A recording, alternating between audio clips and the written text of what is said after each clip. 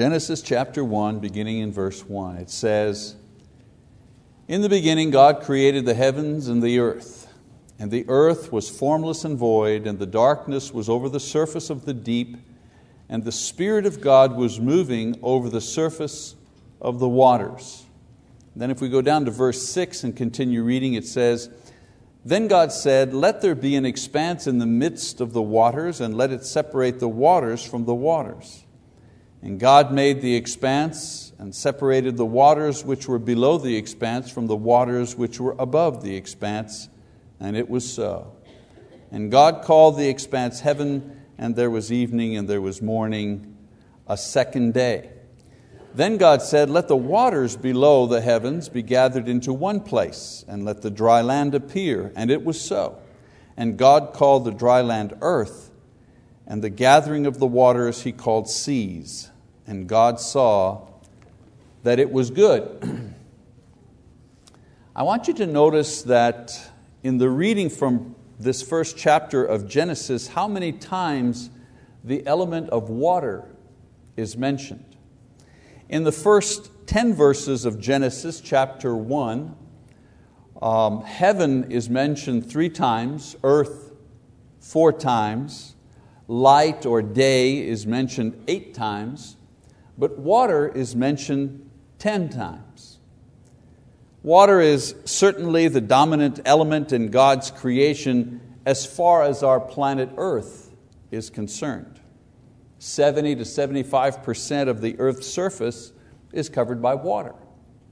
Some other interesting facts about water: 97% of all water is contained in the oceans, and only 3% of the Earth's water can be used for drinking. And 3/4 of that 3% of drinkable water is frozen in the polar ice caps. So it's no wonder that access to clean water for drinking, for bathing, and irrigation is a key to prosperity for any country. Now, next to oxygen, it is the most necessary element to support life in all of its forms. It's no wonder then that God uses water as a key symbolic element in spiritual life as well. As a matter of fact, it is the most used symbol in connection with the miracle of salvation in the Bible. For example, the great flood in Genesis chapter 7. Water here is used to execute judgment. Those above the water in the ark, they're saved. And those below the water who refuse to enter the ark are drowned. And so water separates the living from the dead, and the ark is the facilitator. Another example of water being used in the process of salvation: Moses and the Red Sea in Exodus chapter 14. I'm using examples that are familiar to all of us. Again, water is the key element dividing those saved from those destroyed. Moses, before parting the Red Sea to allow the Israelites to escape the pursuing Egyptians, says, "Stand by and see the salvation of the Lord, which He will accomplish for you today." It's in verse 13. So note that Moses refers to the parting of the waters not as a miracle, which it certainly was, but rather as salvation. Water, once again, being the difference between safety and destruction. The Jews walking through the parted waters and escaping the Egyptian army, and the same water drowning the Pharaoh and his army as they tried to follow the Israelites through that same water, with Moses performing the miracle. Another example of water being used in this salvation motif, if you wish, Joshua and the crossing of the Jordan River in Joshua chapter 3 and 4. Of course, this is a less familiar story, but nevertheless a powerful example of God's use of water in connection with salvation. We know the story. After 40 years of wandering in the desert and the deaths of Aaron and Moses and the first generation of people who had left Egypt, Joshua now is the leader, and Joshua is told to lead the people into the promised land. Now they could have come into the land through a land route through the south. They could have come into the land of Canaan, if you wish, using a southern route. But God has them enter the land from the east, which requires them to cross the Jordan River. And so the Lord tells the priests to carry the ark into the river, and as they do, as they step into the Jordan, the waters separate. And the priests remain in the middle of the separated waters, and the people are then instructed to cross over onto the dry riverbed as the priests remain in the middle holding the ark, and the people pass in front of them and cross over to the other side. Once everyone has crossed safely over, the priests then make their way to the other side as well, and the river once again rushes by. In this instance, the water separates the past life with its suffering and death in the desert from the new promised life of abundance and blessing, the promise fulfilled. So it's interesting to note that God uses the priests as the intermediaries between the old and the new, and these two being separated by water. And then of course the passage that I was talking about this morning, a familiar passage to all of us, actually used it not only in my sermon but in my Bible class as well, and that's in Acts chapter 2 verse 38, another very familiar passage. Of course, we have water baptism used by John and Jesus to announce and prepare the people for the arrival of the kingdom of God. And then after Jesus' death and resurrection and ascension, the apostles preach water baptism in Jesus' name as the point where all past symbolisms all meet at the same time. In the past, God rescued and transported them to safety and the promised blessings through the miracles using water. But now He performs another miracle, this time in the water. And this time it's in the water of baptism. He grants each person who enters into the water by faith in Jesus Christ the right to be called sons of God and live forever. Galatians chapter 3, verse 26. Now, in the Old Testament, God performed miracles with water. The worldwide flood, the separation of the Red Sea and the separation of the Jordan. Those were miracles that He did with water. And He did it as a sign pointing to Himself as the Savior of His people. In Deuteronomy chapter 33 verse 29, the writer says, "Blessed are you, O Israel, who is like you, a people saved by the Lord."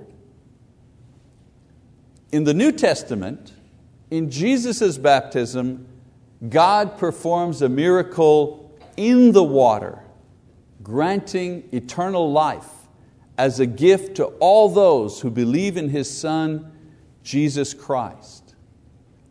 New Testament says, "Truly, truly, I say to you, unless one is born of the water and the Spirit, he cannot enter the kingdom of heaven." John 3:5. And then a little later it says, "For God so loved the world that He gave His only begotten Son, that whoever believes in Him should not perish, but have eternal life." In every case, whether it's the Old Testament or the New Testament, there is the water, there is a miracle, and there is a salvation of some kind.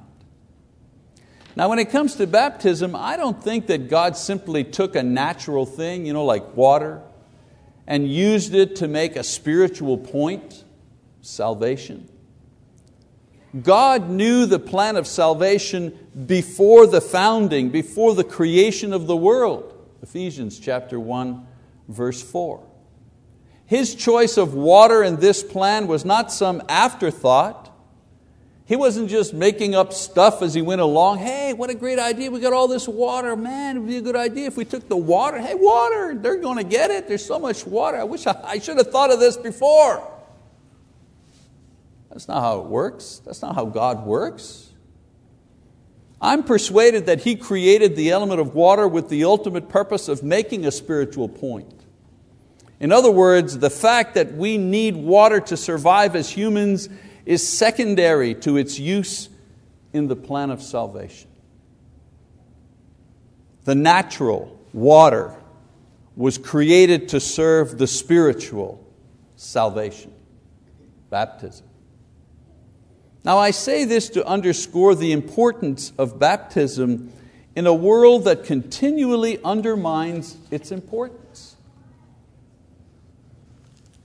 We need to remember that baptism is not a religious afterthought. Oh yeah, you believe in Jesus and yeah, you want to serve the Lord. Oh, by the way, did I forget to mention baptism? 6 months or a year or 2 years after you've confessed Christ? Oh, shouldn't have done that. Baptism is not an afterthought. It's not a cultural relic from another period.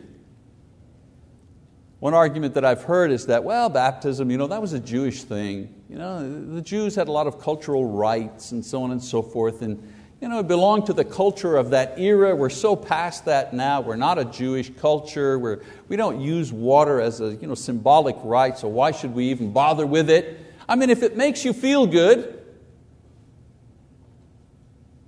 like our Pentecostal friends, they see baptism in water as simply something that edifies you. If it's edifying to you, if it makes you feel good spiritually, go ahead and do it. It's a good thing. Can it hurt? That's not our idea. We don't see baptism as a cultural relic from another period. And it's not simply a symbol that we can choose to ignore if we want to because we are so spiritually mature that we're beyond symbols. Another argument that I've heard.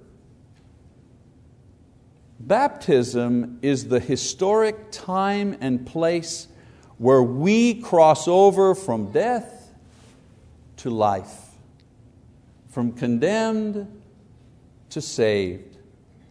Just as a very real flood separated the living from the dead, and a very real Red Sea divided the Israelites who lived from the Egyptians who died.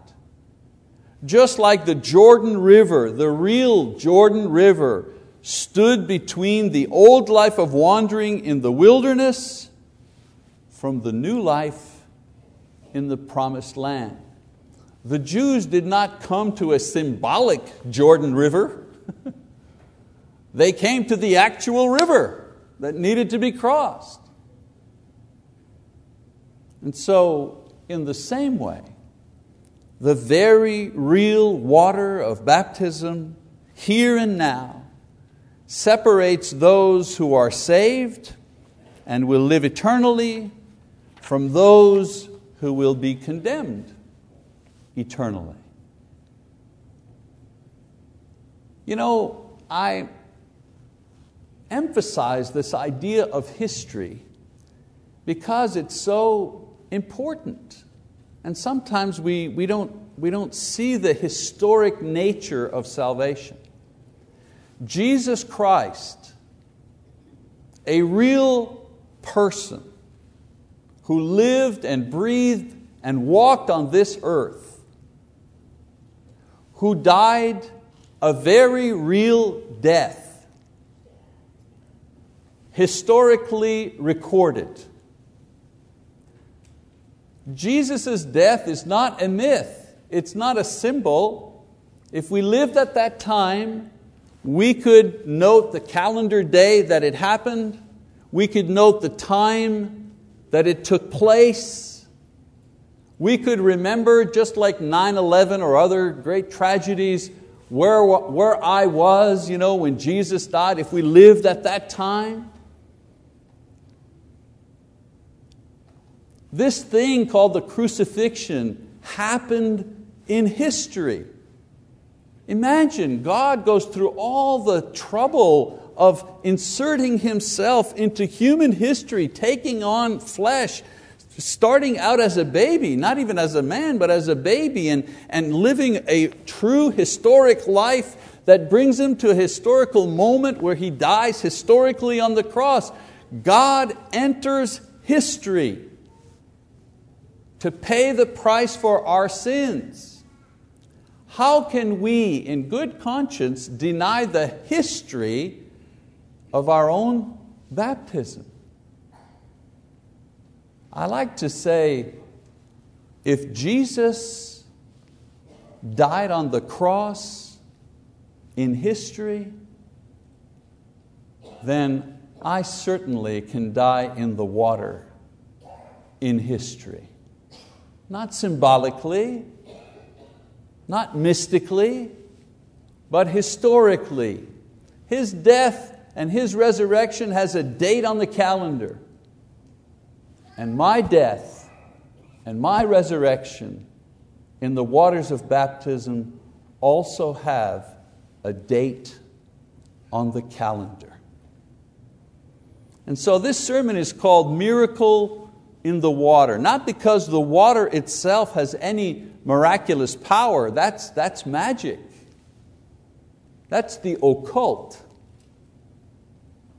It's called miracle in the water because the miracle happens in the water.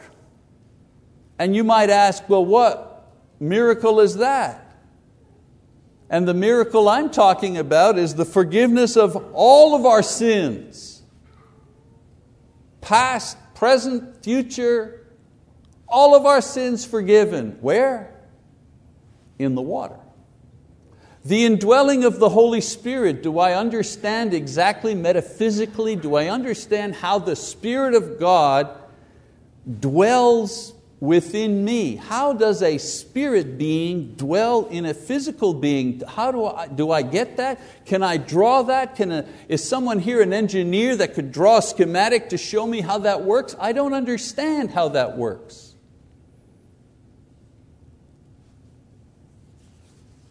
But I think it classifies as a miracle, or it qualifies rather as a miracle. The Spirit of God dwells in me.